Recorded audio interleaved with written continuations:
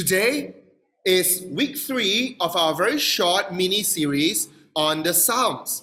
Okay, so 3 weeks ago, I took you through an introduction on the Psalms, and we saw what it means for the Psalms to teach us how to praise God, right? So we looked at praise Psalms, and then the week after, we looked at what feels like the opposite, but it's actually just a part 2 of praise Psalms, which is the lament Psalms.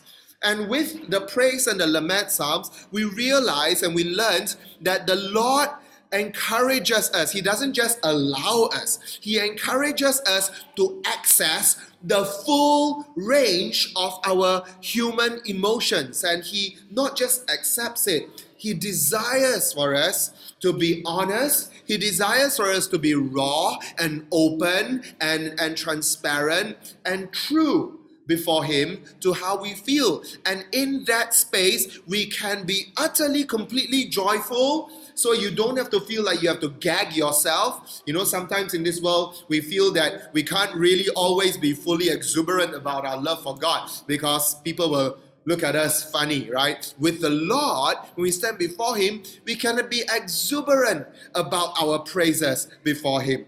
And it's not just that. When we are before the Lord, He shows us not this like, it's okay, we can just in fact, we can take the screen off, right, for a moment. Yeah, before the Lord, we can also be raw and wounded and cry and lament and weep and grieve before Him, and He's okay, more than okay. He desires for us to be true and honest with how we are and how we feel when we come into His presence. And so, you may think, okay, I suppose they have covered that range of super happy and praising, and then on one end, and super grieving and lamenting on the other end. And is that it? Have we covered everything about Psalms? And today, I want to take you into one more dimension of the Psalms, which is the dimension of love and affection and devotion. And so today, we are going to be looking at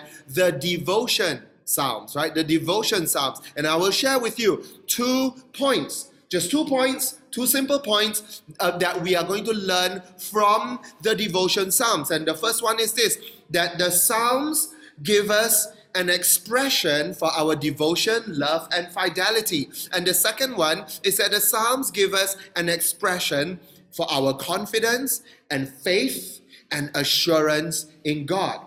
But before we get into this, maybe I just want to run a quick, I just want to profile us here, okay? How many of you, okay, actually it's not how many of you, right? What is your favorite, now I want you to shout it out. Physically, I want you to shout it out, okay? Online, I want you to type it into the Zoom chat, okay? So just type it into the chat, okay? Can you tell me your favorite love song? Whoa. And I know some of you are like, wow, I haven't thought about this. I'm not ready for this, right? What is your favorite love song? I'm not talking about church songs, okay? I'm talking about stuff you grew up in as a teenager. You listened to it on the radio. You were all set. You hit the record button on the cassette player, you know, when it came on the radio, or you bought the LP and you spun it at home, you know, as a teenager, right? I see some of us going like, yes, LPs, right? What's your favorite love song? Online, can you tell us your favorite love song? Unchained Melody. Oh, my love, my darling, I've hungered for your touch, right? Wow, thanks so much, Sherry. That's a good favorite love song. I'm not gonna try hitting that note, right? Whitney Houston has notes that no human can hit, but yeah, wow, Jeremy, I will always love you. Come on, in the house, come on, let's hear some of your favorite. How deep is your love? How deep, right? We've got Bee Gees here. Okay, what else? What's that? Backstreet Boys? Which Backstreet Boys song? My Heart Will Go On. Wow, that's a love song of Titanic proportions, right?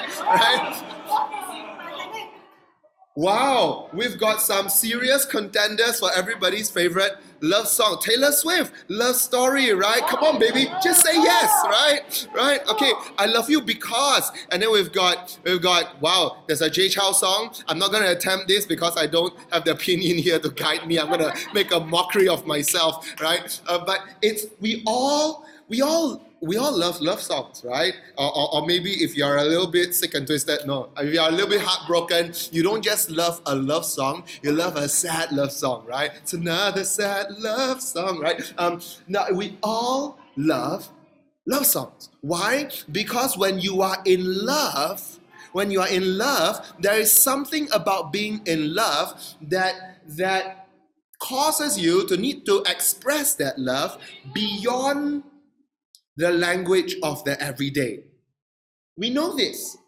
We actually know it deep inside our hearts. We know that there has to be some way to express affection that goes beyond just being able to just say or do things for people or something like that. And that is why one of the ways we turn to express love for one another is through songs. And actually, it's not just songs, right? We express love for beautiful things. We express love and affection for the mysterious. Is there not something mysterious about love? Something you just cannot touch, but you just feel it, right? And we turn to these things through also things through the arts, maybe, right? Maybe we turn to these to express these things through the arts, but I've been thinking about this. It's not just in preparation for this sermon. I've been thinking about these things for a long time.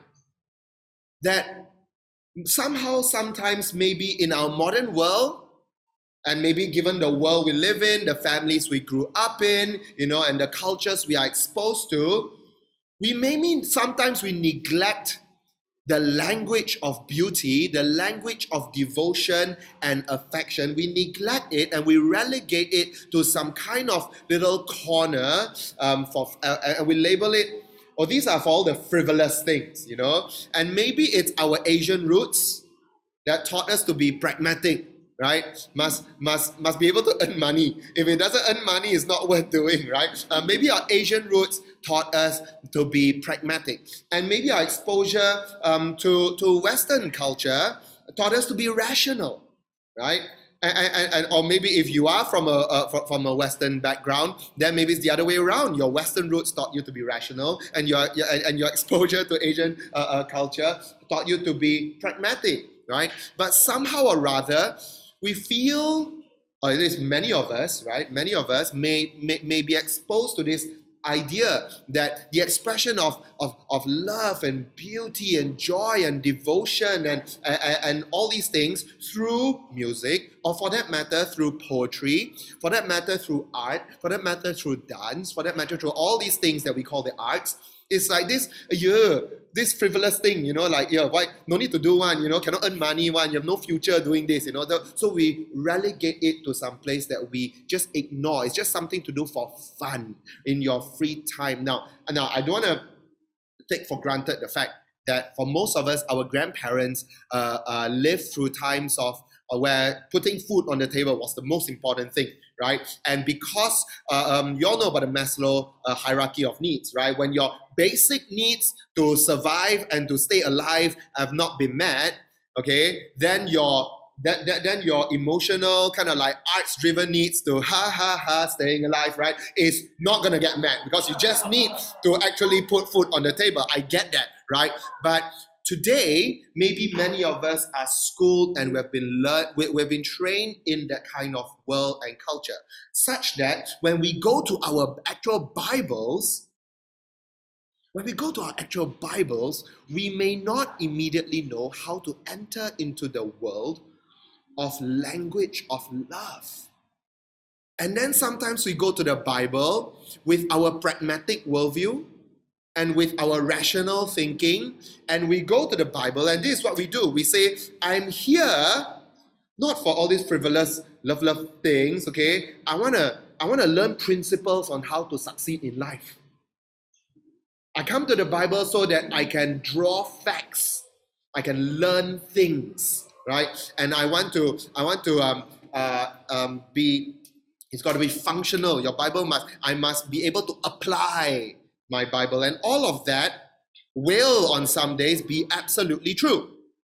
And you will see that across the length and breadth of a year's worth of pulpit teaching, cell group facilitating, and your own Bible reading, that you will see that there are many days when you will encounter biblical principles on how to live a good life. You will encounter very true application, learning points, because God wants to train you and conform you to His image. But there are also many parts of the Bible that will stir you into an expression of love that maybe our culture has not really equipped us well enough to be able to deep dive into it. And so today we want to do something that might feel a little strange, work muscles that maybe have never been worked for a long time. You know, since you were a teenager being smitten and in love, you know, singing Unchained Melody, you know, and we are here today to access that language of love. And on that note, we go into our Psalms. Right, we go into the Psalms. And so I want to show you 2 points today. Let's just recap the 2 points. The first one is that the Psalms give us language for expressing our devotion, our love, and our fidelity. Okay? And then the Psalms also give us language to express our confidence and faith and assurance in God. And these two kind of groups that are sitting really side by side in all our Psalms, you know, are the devotion Psalms and the confidence Psalms. And these Psalms are actually, they make up the bulk of the most memorable Psalms in the entire pantheon. Psalm 23 is a classic confidence Psalm. Right? Because I will trust in the Lord. I know He is with me. Why? His rod and staff comfort me, right? Psalm 91 is a classic confidence psalm, right? Wow, because I dwell under the shelter of the Most High, right? He will be with me. Psalm 63, which we will look at, right, is a classic devotion psalm. My soul faints for you. My flesh thirsts for you, right? And that's classic examples of devotional confidence psalm. So let's look at Psalm 63. Oh God, you are my God. Earnestly I seek you. My soul thirsts for you. My flesh faints for you. As in a dry and weary land where there is no water. You see how many ways just in one verse of this psalm that this author, this psalmist, has found ways to say, I love you. And maybe for us, Malaysians or modern day people schooled on the pop songs of our generation or whatever, how many ways do we know how to say I love you? Right? If I challenge you to write a love letter, okay, a letter to your lover, right, your spouse, your mom, your dad, whatever, how many ways would you be able to conjure to say I love you, right? Sometimes we just resort to the most succinct and economical way to say I love you, which often is I love you, right? And we embellish it sometimes. We say I really love you. And then sometimes we really have to embellish it and further. So we say I love you so much. And that's about the extent that our vocabulary can take us. But take a look at this guy, right? Oh God, you are my God. Earnestly I seek you. My soul thirsts for you. My flesh faints for you. And then the metaphor, like in a dry and weary land without water. Can you feel how much he longs for God? Maybe our pop songs have betrayed us and not done enough to teach us how to multiply the words of love. But then I realized that maybe our pop songs have not betrayed us, because on top of I love you, we can say, never gonna give you up. And never gonna take you down, right? Let you down. Never gonna run around and desert you. Never gonna what else is there? We're never gonna make you cry. Never gonna say goodbye. Never gonna tell a lie and desert you. We're not doing not too bad, right? We're doing not too bad. We've got quite a lot of different ways to say I love you. But maybe for the most part, our pop songs have betrayed us and not taught us well enough how to multiply the words of language. Because I'll tell you one thing, and this is a deep conviction I have. I'll show you a quote just a few minutes later. Your ability and your vocabulary how rich it is, how broad it is, how big it is to express something, tells you how important that something is to you. We all know that the Eskimos apparently have like hundreds of words for snow, right? But what do we know about words for snow? We live here in Malaysia. We've got one word for snow. It's snow, right? But you know what? Honestly, let's reverse that, okay? If you live in the West, you've got one word for tofu. It is tofu, right? But if you live here, okay, and then you have to embellish the word tofu, like fried tofu or bean curd, right? You may say bean curd, but that's the anglicized version of tofu. And then you have to embellish it. You have to say like braised bean curd or this bean curd or fried bean curd, but smelly bean curd, right? But we live here in Malaysia. We've got many words for tofu, right? Or we've got many words for bean curd, right? We have tau kwa, we have tau ki, we have tau chu, right? We have tau ju, which is a small salty one that you put in mee siam, right? We have tau pok, right? We have what other taus we have? We have so many words to explain why, because bean curd is super important to our lives, right? It's really important, right? It's the same way. The Malay people, we say rice. We got rice in the field, rice on your plate, right? Rice in the sack. It's all rice, right?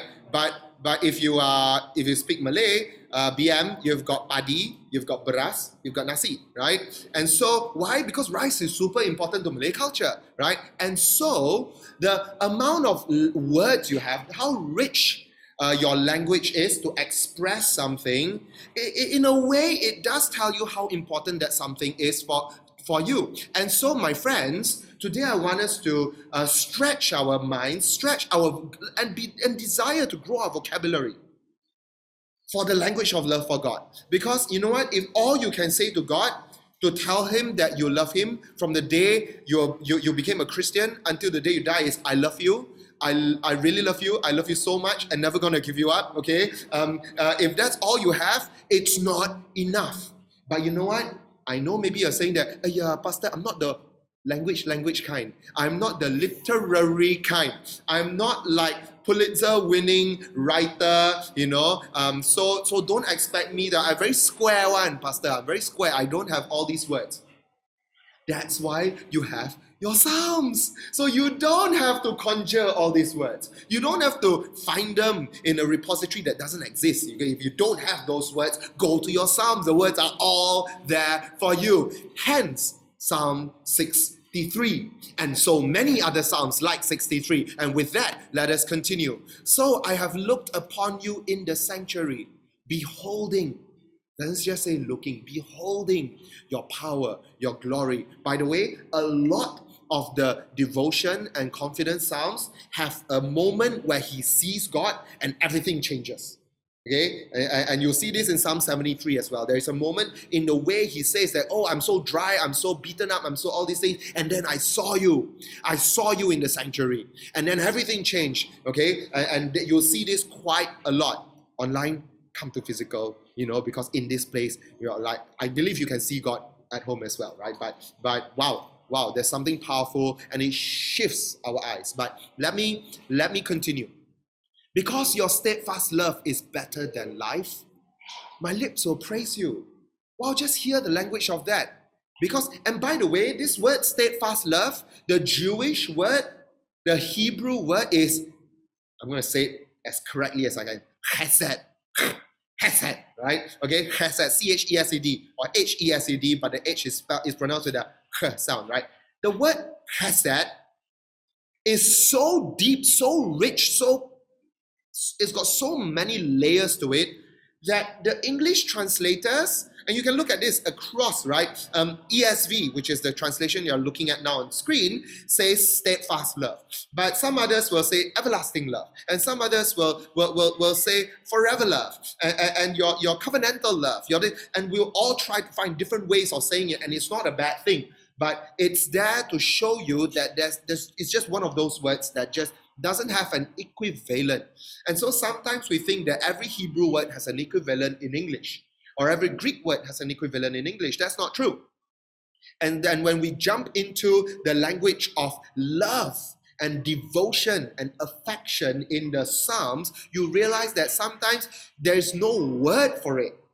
And so sometimes when I look at steadfast love, I just say, because your hesed is better than life, right? And I understand. In fact, the word hesed is so layered in its meaning that it also includes a love that violates normal love. Just catch that. A love that is so extreme, it violates the boundaries of normal love.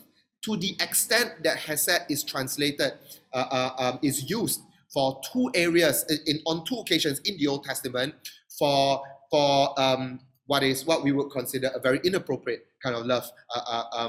And so it just goes to show words have rich, deep meanings, and it's important for us to grow our range to be able to express our love for God.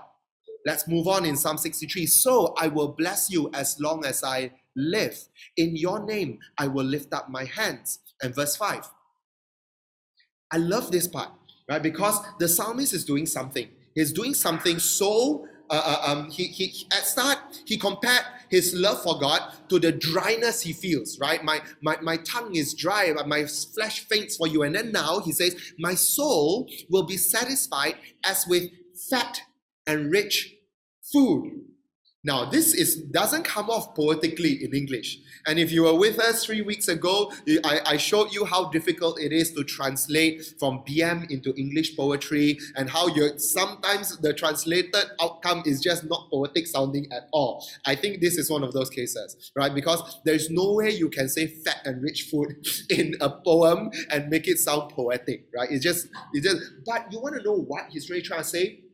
Now, wives, have you ever looked at your husband when he's eating his favorite food, and then he just closes his eyes, and then he just savors that food, and then he has this look of ecstasy on his face that should be reserved for you, and then you look at him and you tell him, honey, that face is illegal when it comes to food, okay? You're not allowed to have that face when it comes to food. Has that ever happened to you before? And you say that, no, that's the look for your love for me, not your love for, fried chicken or something like that, right?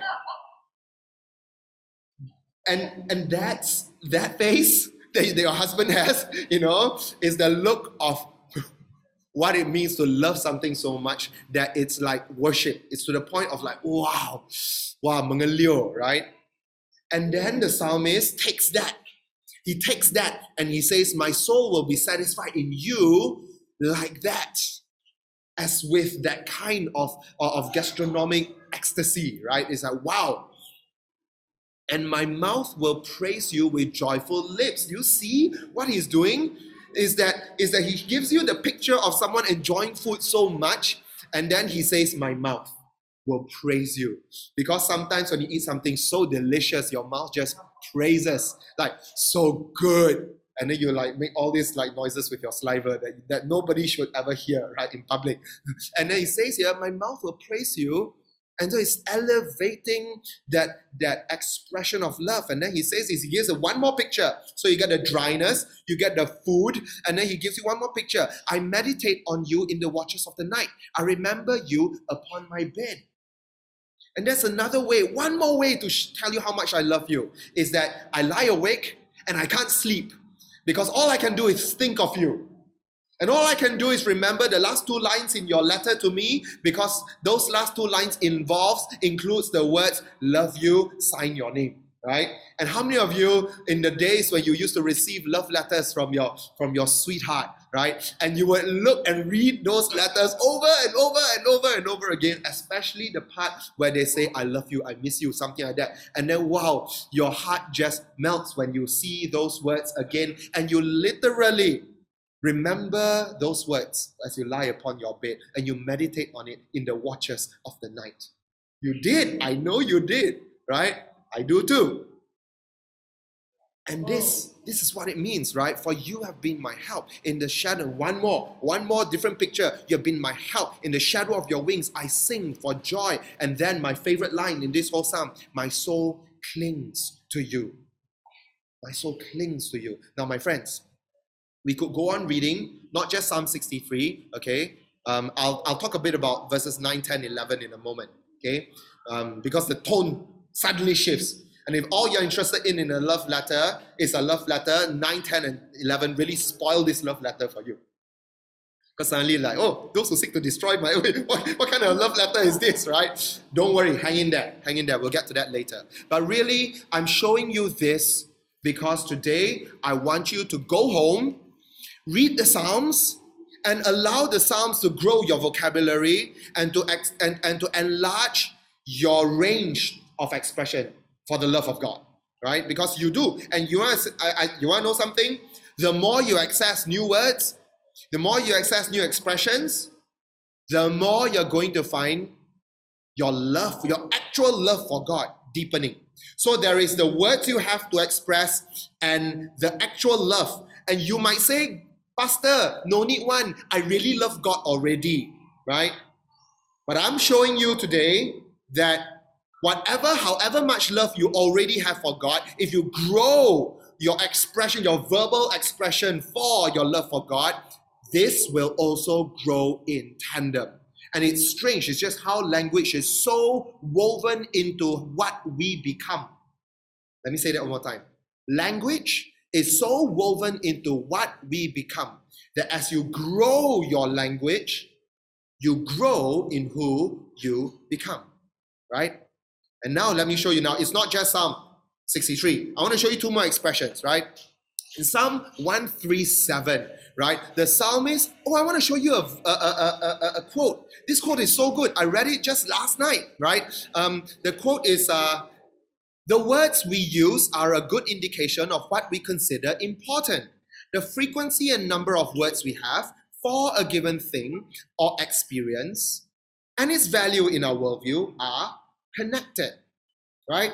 Okay, so if you can take a picture of this, or maybe it's going to show up in your Zoom chat. Just remember this, right? Now, in Psalm 137, you know what the psalmist says about Jerusalem? He loves Jerusalem so much. He says, if I forget you, Jerusalem, let my right hand forget its skill.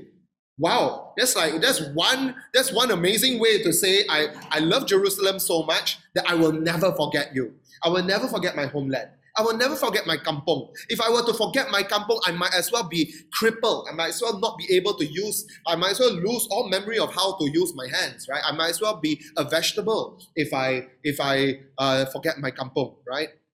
Let my tongue stick to the roof of my mouth.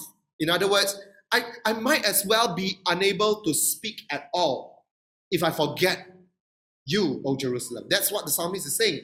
He's almost saying that there's no point being able to speak if I can forget these things. Wow, what a way to, if someone wrote you a love letter, if I forget you, I might as well, we always just shortcut and say, I might as well just die, right? But what a way to say it. If I do not remember you, if I do not set Jerusalem above my highest joy. 139, this is the one we all know, right? Where shall I go to hide from your spirit? Where can I go to flee from your presence? If I ascend to heaven, you are there. If I make my bed in Sheol, you are there. If I take the wings of the morning and dwell in the uttermost parts. Now, again, remember I said that we are functional Asian people with rational Western thinking. Most of us looking at this psalm, we might immediately say, why use so many words to say the same thing? Very wasting, right? Let's keep to the word count small. Let's just say you are everywhere. In fact, everywhere is just a little bit not succinct enough. Let's just shorten it even further. You are omnipresent. Full stop. Counting already. The whole one, Psalm 139, no need already, because Psalm 139 is summarized in a dot point. Omnipresent. God. But is that poetic? Does that express? Do you go to God in your prayer life and say, God, omnipresent? A bit no feel, right? A bit no feel. I don't know, maybe it got feel for you because you love reading dot point reports, and that's your love language. For me, no feel. But when I read Psalm 139 and I see the Bible says that your eyes roam across all of the earth. Wow, that's omnipresent, man. Your eyes roam across all of the earth, right? That's something. My friends, another element. Okay, so that's my first sub-element is that you have to grow your language. And why? Because you know what?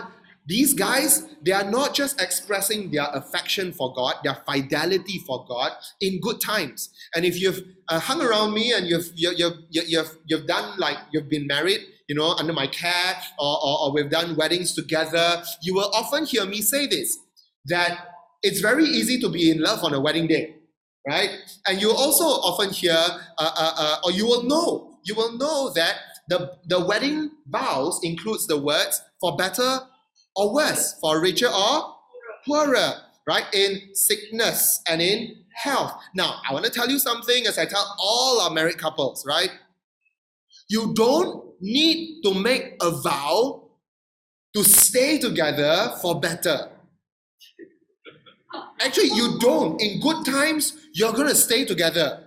When you're loving each other, you're going to stay together. When everyone's healthy, you have a much higher chance of staying together, right? When you have enough on the table, you are likely to stay together. Why do you make those vows? It's not for the positive side of those vows.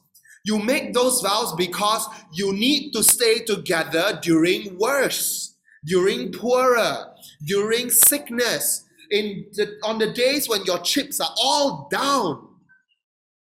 Then you need the vow to lash you onto the covenant of marriage and say, no, you're not going to break up. No, you're not going to be set apart. You're vowed. I've extracted that vow from your mouth. You will honor it. And then you say, God, I promise, I swore before you, I will love them for worse. I will love them through sickness. I will love them through poverty. And I will honor my vow. And that's what Jonah said. The vow that I made before you, I will keep it, right? And so, my friends, the language of the Psalms expressing love, you look at all these Psalms, they look like, wow, they must be in so lovey-dovey, I really need to know, right? But the reality is quite different. All these psalmists, they are expressing these great affectionate words of fidelity in the midst of suffering. Psalm 63, those three last verses that absolutely spoil it for you, they give you the context that actually in the midst of all of this, oh Lord, I lie awake at night, I think about you in the watches of the night, all that love letter stuff, you know what's happening in the background? Enemies are trying to kill this guy. And so in the midst of facing imminent death, he's saying, I love you. And as he faces death, he says, I love you. And you know what? That kind of love is much deeper. You want to know how deep is that love, right? Know the context of it being really, really difficult for King David in that moment. And then in that moment of being hounded, literally has a stalker on his tail for 9 years, following him everywhere, trying to kill him. And every day his enemies are surrounding him, and all he can say in the way he expresses his love for God is, oh, I thirst for you. And that love accesses a deeper level, a level you and I don't access when we don't go through pain. And so Psalm 63 has that running in the background. Psalm 137, if I forget Jerusalem, may my right hand forget its skill. The context is exile.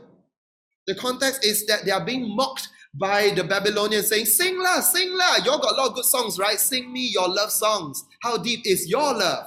And he says, gosh, I remember Jerusalem, how I long for Jerusalem, how I wish I was still there.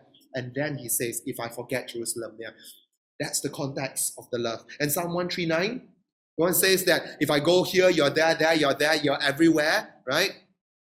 The context is people are opposing God. People are mocking God all around him. Everybody is. Go read the ending of Psalm 139, right? The opening is all the love letter. The ending gives you the real context of what's happening at the same time. There is pain, there is suffering, there is hurt, there is wounds, there is fear, there is all of these negative emotions running as an undercurrent to the love songs of the Bible. And why do we need to know this? Because your fidelity for God will be tested. Your allegiance for God will be tested. And if you don't have a discipline of running to the love songs in the Bible, that don't just feed you fluffy love songs, right? Now our pop songs feed us fluffy love songs. Tell me why ain't nothing but a heartache, right? Like he's singing about heartache, but you don't even feel heartache. All you feel is like you want to dance, right? That's maybe our love songs really do disciple us into a very fluffy vision of romance.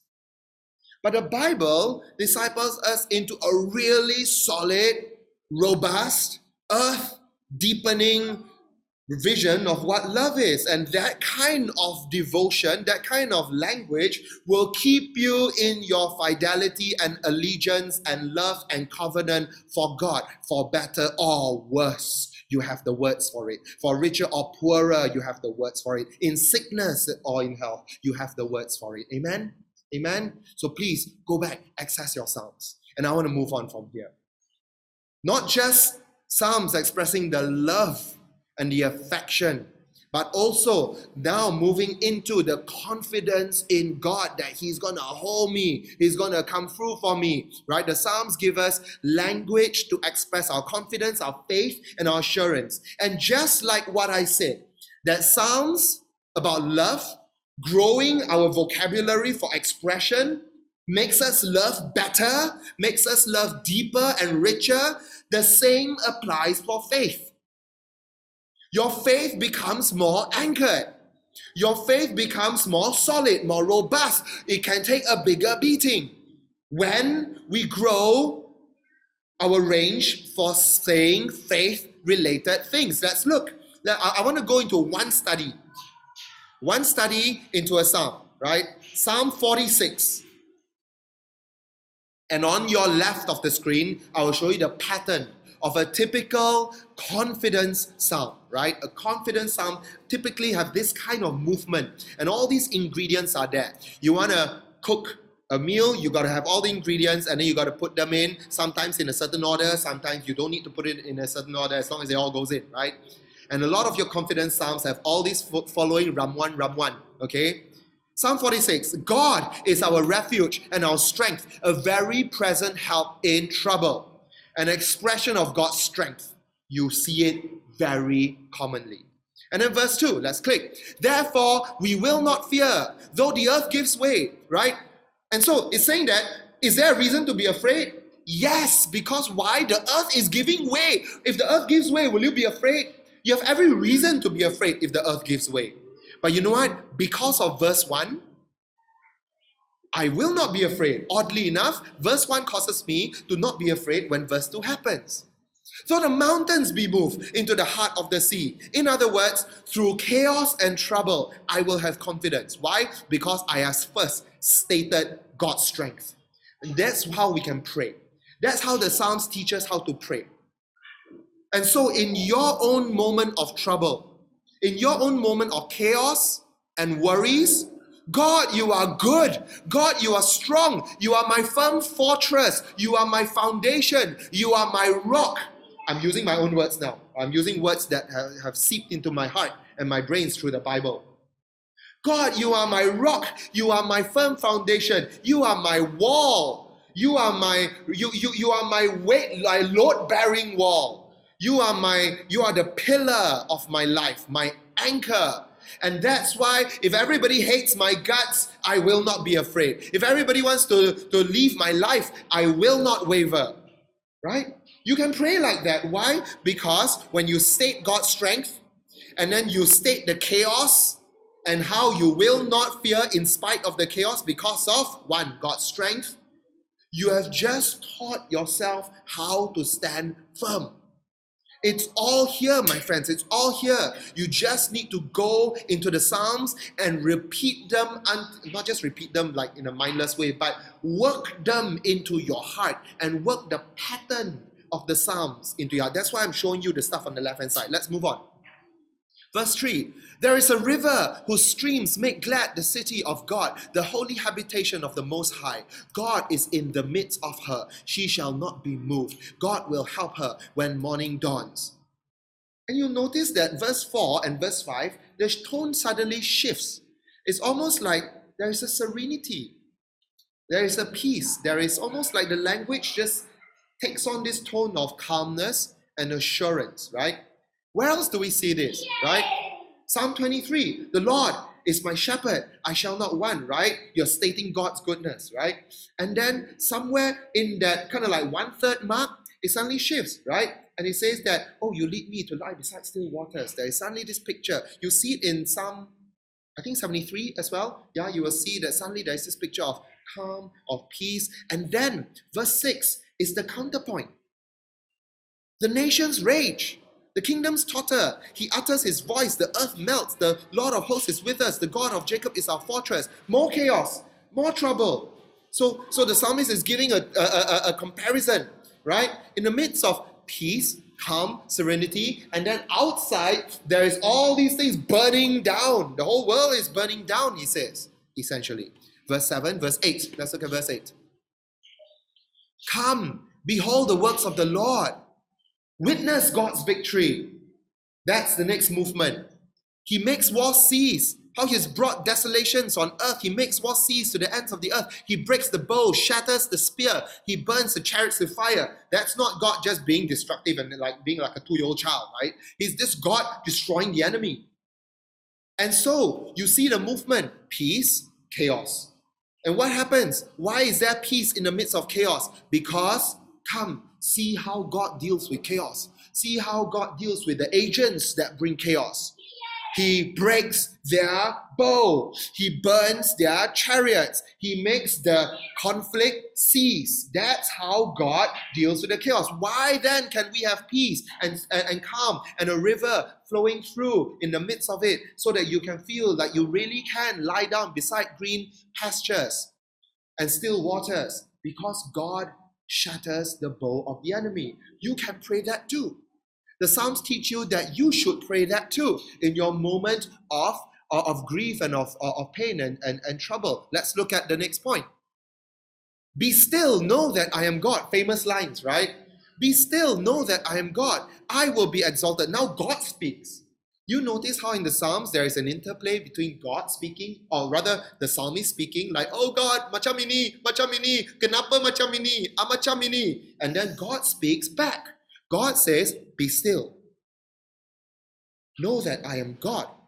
I will be exalted among the nations. I will be exalted in the earth. Close inverted commas. Quote marks ended. The Lord of hosts is with us. Because of the quote marks, now he can say the Lord is with us. I've heard him speak. He replied me. I cried out and he spoke. I waited and he answered. And then he grows confidence in God. My friends, Psalm 46 is just one psalm, like many. You read Psalm 91, the voice keeps changing. One, he's talking to God. Next thing, God is talking to him. Next thing, he's talking to someone about God, right? The you and the he keeps changing. Why? Because it's very dynamic. The Psalms teach us the many layers of this language for growing confident in God. Let's move on. This is another one. I know this is going to like, oh my gosh, I can never read this. It's just too much, right? You don't have to read this. I show this to you so that you can see that virtually the same pattern is there in Psalm 27. Okay? It starts with God's strength. The Lord is my light and my salvation. Whom shall I fear? You hear me say this. I can read. It's too small for you to read, right? And then he moves on to confidence through chaos and trouble, right? When evildoers assail me to eat up my flesh. Wow, to eat up my flesh, man. Wow. My adversaries and my foes, it is they who stumble and fall. He learns confidence, right? Language of that. And then suddenly, another expression of peace in the storm. One thing I have asked of the Lord, that I will seek after, that I may dwell in the house of the Lord forever. Wow, suddenly the tone shift, right? You saw it before, you're seeing it again, right? Amazing. And it's very long one, huh? The whole part from verse 4, verse 5, it's a very long section there, right? And then he moves on to a more assurance, right? And now my head shall be lifted up above my enemies all around, and I will offer in his hands sacrifice and shouts of joy, right? Now he feels more assurance. Hear, O Lord, when I cry aloud. The tone shifts again. This is almost like a lament. Okay, sandwiched in the midst of a confident psalm, he starts lamenting. And that's one good reminder. Don't bypass. Don't bypass your emotions, your negative emotions. Don't bypass and let anybody tell you, yeah, you're Christian, you should have more hope. No, if you're feeling down, just be down. It's okay. God loves it for you to. He would rather you be honest than you to fake it. You can't fake it till you make it, okay? Not with this kind of expression. And so in this kind of like 7, 8, 9, 10, the Lord allows him to express feelings of doubt and feeling abandoned. He actually says, "Here, Lord, when I cry out loud, be gracious to me. You said, seek my face. I seek your face, Lord," right? Your face, I seek your face. Hide not your face from me. He goes into this whole lament thing, right? Asking God, how come you're not keeping your end of the bargain? I kept my end of the bargain. And then he moves out of it, which is a good reminder from 2 weeks ago that lament helps you to go through your pain, and without which you can't even, you're still standing on the other side of the shore, pretending to be happy. And then he moves on to the next thing. He prays to God, teach me your ways, O Lord. Lead me, teach me, lead me, active verbs. Teach me, lead me, walk with me, be with me, protect me, cover me. Like how, and you should know this, right? This should remind you of Jesus's, the Lord's Prayer, right? Right? And that what do you want with the bread? Feed me, right? What do you want with your sins? Forgive me, right? And what do you want with evil? Protect me. Lead me not into these things, right? And then it ends on a note of confidence in the Lord. I believe I shall look upon the goodness of the Lord in the land of the living. Famous last words. We pray these words all the time. All the time. Except that we put our hands into Psalm 27 and we gonchang and we pull out verse 1. The Lord is my light and my salvation. I love this. And then we put it on the wall. And then we go in and we gonchang and we pull out the last verse, the second last verse. I shall look upon the Lord. I shall look upon the goodness of the Lord in the land of the living. And we put that, we have the top, we have the tail. And that's not enough. Because if you have the top and the tail, all you have is the pretty parts. But it's the part that's messy and grimy and dirty that teaches us how to really hold on to God through the most difficult times. And with this, my friends, I'm essentially done for today, right? And so, my friends, whether you are online, whether you are physically here, today, I hope that you see that the Bible gives us a way to grow in speaking to God. And you don't have to say, Pastor, I'm very square one, I can't do this. Just read it out. Just read it out. But here's the real thing, my friends. Sometimes we can be just a little bit disintegrated, not integrated, unintegrated. We're done with the slides, yeah? We can turn this off. And on this, I'll close. My friends, you go through hard times outside, and because we are taught to have a very... Okay, I don't want to minimize the importance of having a positive mindset. I don't want to minimize the importance of being optimistic and being able to see the bright side of things. I think that there are many moments where you need to be able to snap out of it, okay, and to see goodness in the midst of whatever you're going through. But that is, you cannot have only one gear. You cannot have only one, like you open your arsenal and like Matrix, you open and you only have one gun. And your gun is what? Positivity, and that's all you have. It won't do. Because there are enemies that positivity cannot take down. It just cannot take it down. And so you need to arm yourself with the entire range. And your Psalms, all 150 of them, will arm you with the entire range. And don't worry, you don't have to memorize them. We played a game before our service started, a Psalms quiz. And it was an open book for fun, right?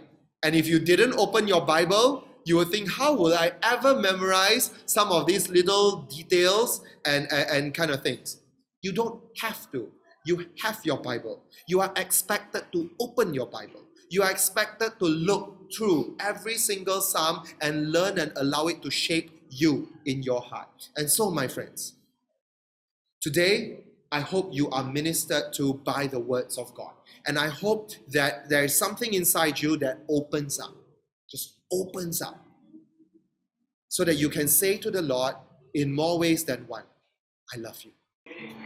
Oh Father, my Lord, my God, my rock, my fortress, the love of my life, the master of the whole universe, my Savior, my friend, my shepherd, my Redeemer.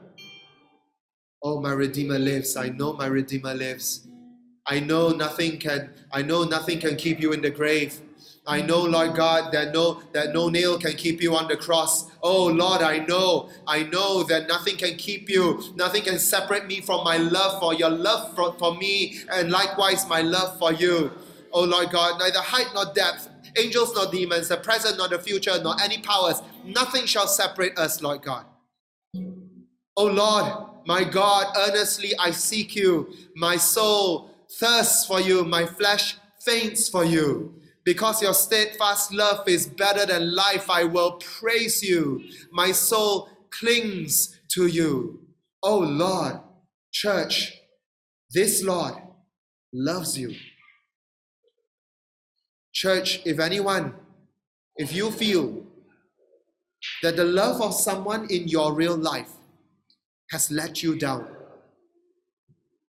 and you long for the love that you never received, today, that God, that majestic, multi-layered God, so rich, so deep, not enough words to ever describe, that God, He loves you. He heseds you. He loves you with a ferocious love. And so today, Lord, we close this time deeply rooted and entrenched in how much you like us, in how much you love us, in how much you are for us, and how much you go before us. So Father, we thank you.